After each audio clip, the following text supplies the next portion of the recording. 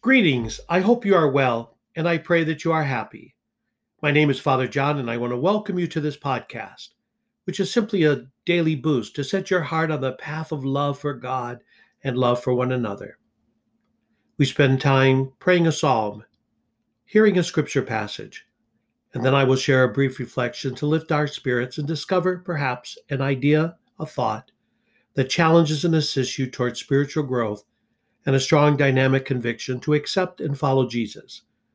These reflections are not meant to be scholarly, but rather a spark of love and light for the journey. And now, my friends, close your eyes and open your hearts. Psalm 34. The Lord hears the cry of the poor. I will bless the Lord at all times. His praise shall be ever in my mouth. Let my soul glory in the Lord. The lowly will hear me and be glad. Glorify the Lord with me. Let us together exalt his name. I sought the Lord, and he answered me, and delivered me from all my fears. Look to him, that you may be radiant with joy, and your faces may not blush with shame. When the poor one called out, the Lord heard, and from all his distress he saved him. The angel of the Lord encamps around those who fear him, and delivers them. Taste and see how good the Lord is. Bless the man who takes refuge in him. The Lord hears the cry of the poor. Our reading today is from John's Gospel, chapter 3, verse 16 to 21. God so loved the world that he gave his only begotten Son, so that everyone who believes in him might not perish, but might have eternal life. For God did not send his Son into the world to condemn the world, but that the world might be saved through him. Whoever believes in him will not be condemned, but whoever does not believe has already been condemned, because he has not believed in the name of the only begotten Son of God. And this is the verdict, that the light came into the world, but people preferred darkness to light, because their works were evil. For everyone who does wicked things hates the light, and does not come toward the light, so that his works might not be exposed. But whoever lives the truth comes to the light, so that his works may be clearly seen as done in God.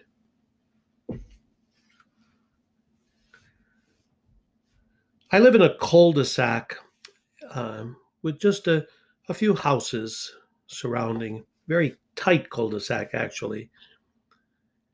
And all three of our houses keep our lights on at night. We do that for safety, as well as making it easy for us to see. It is difficult to say, but there are those who lurk at night to cause havoc, to steal, to break in a car or even a house. Light keeps those who might think of doing harm to perhaps turn on a new path. There are those, however, who just prefer the darkness, period. I have an app for a neighborhood watch, and it is constantly going off with porch cams showing individuals breaking and stealing. We hear in our reading today that the light came into the world, but people preferred darkness to light because their works were evil.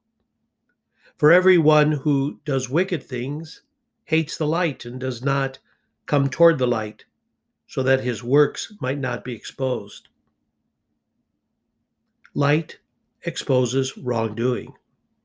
Jesus is the light of the world, but there are those who reject the light, those who reject Jesus.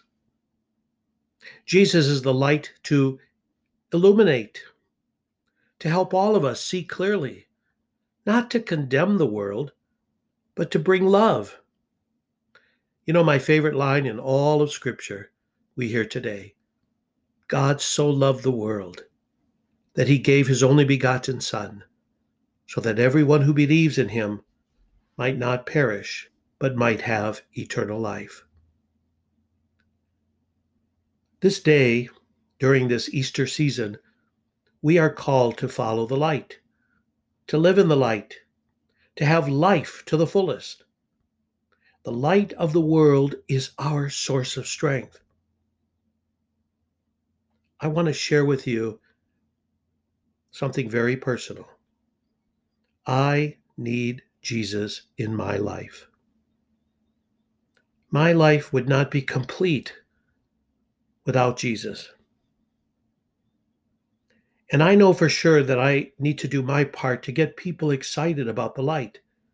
To be honest, that is why I do this podcast, to share with my brothers and sisters my love, my desire for the Lord. It is not a perfect love, but that is why I go to confession, to allow the light of Christ to shine forth. It is my firm belief, my friends, that if you believe in the light, if you believe in the power of Jesus Christ, then you must also share the good news and bring others to the light. I am really inspired when someone knocks on our door for baptism, and I ask him or her how the Lord brought you here.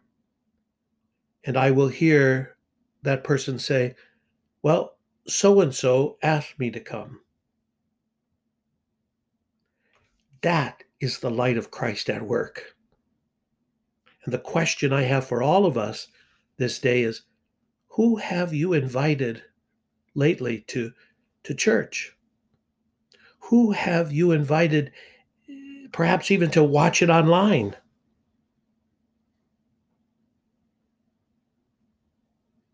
The end of Matthew's gospel says, "Go therefore and make disciples of all nations, baptizing them in the name of the Father and of the Son and of the Holy Spirit, teaching them to observe all that I have commanded you.